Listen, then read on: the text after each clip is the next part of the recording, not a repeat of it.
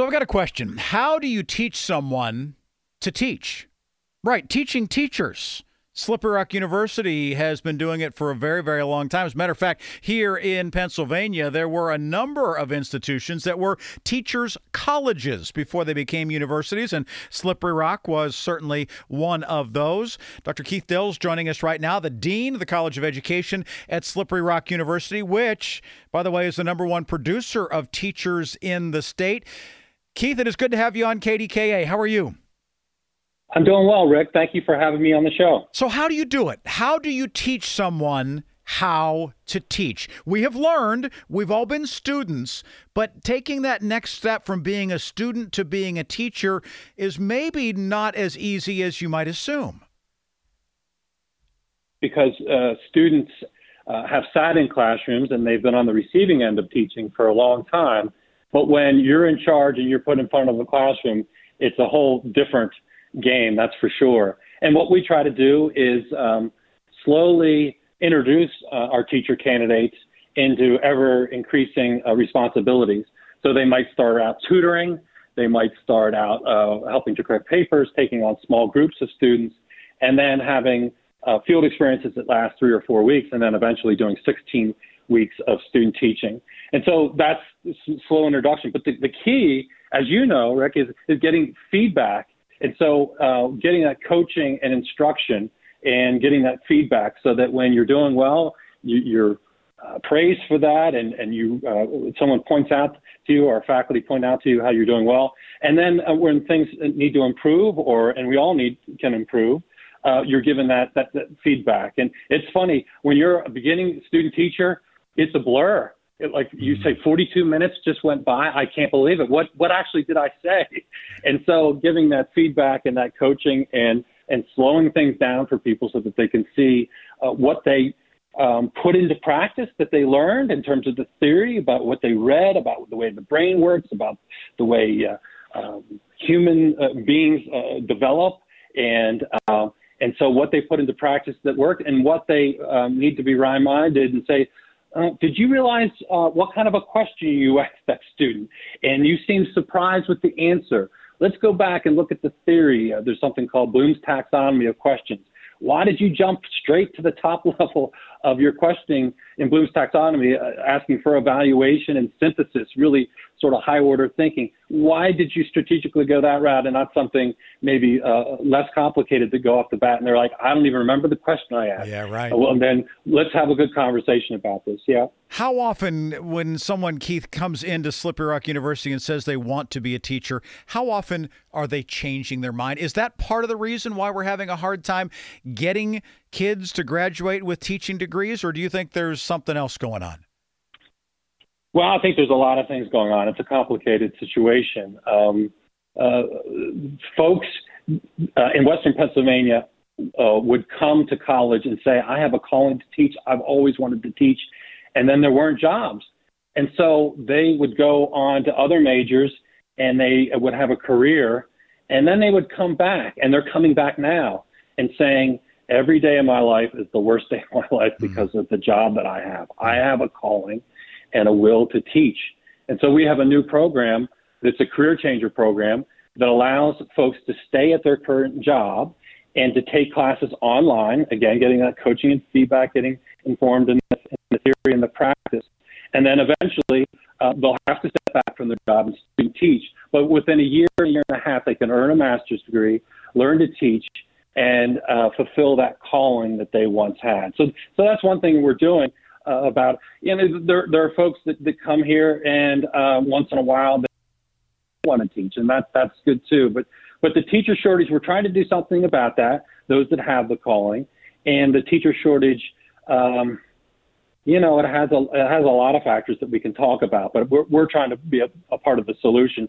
And we're seeing folks that are taking part in that. There's the police chief right in our backyard here in Harrisonville, is in our Career Changer program. His name is Jeff Holland, and he will graduate soon. And can you imagine his classroom management skills as a police chief coming in and as a career changer coming in and doing a great job? So we've got folks like that we're excited to have back into our program. So you're also using technology, though, and you're doing a lot of different things with the investment that you've made in some of those advanced tech things to do simulated teaching experiences. I mean, we know what an airplane simulator is for a pilot, right? We understand that. How do you have a classroom simulation, and what does that look like?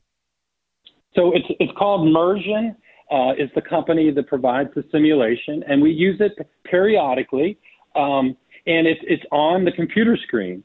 And so there are different versions of this. You can have actors within the computer screen do a role play, and so they have an avatar as a student, and they'll listen to your question, and they're trained to give you the answers that they think a second grader would give, right? Huh. And so you might say, okay, second graders, I'm going to put this word on the board, and I want you to sound it out for me. Okay, ready? S-T-O-P.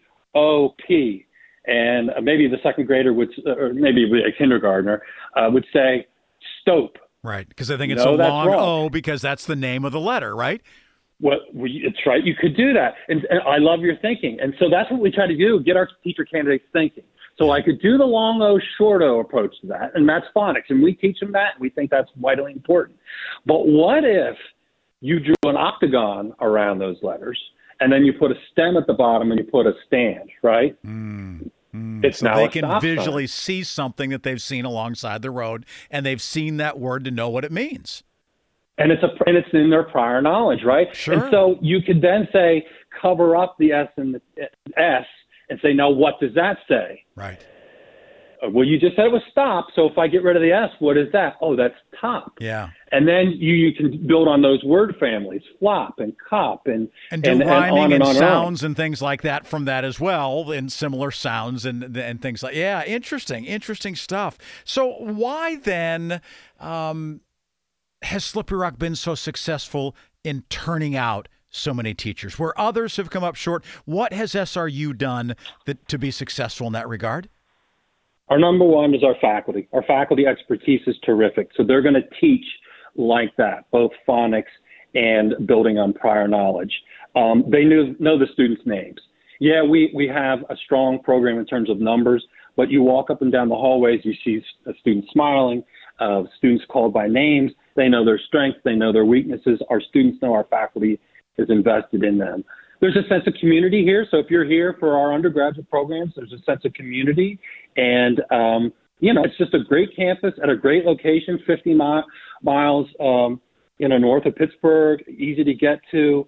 We have student engagement. We have study abroad. So student teaching will take place here 12 weeks. And if students are interested, they can then go 4 weeks to Spain and get a diverse experience, see the world, and go and teach in that regard. And we travel with them, so we send supervisors with them. We have strong relationships with the local schools. We just added 2 new doctoral programs in my college. So when I say just, it's been 6-7 years where we have a doctoral degree in special education. Yeah. And then about 3 years ago, we added a doctoral degree in administration and leadership.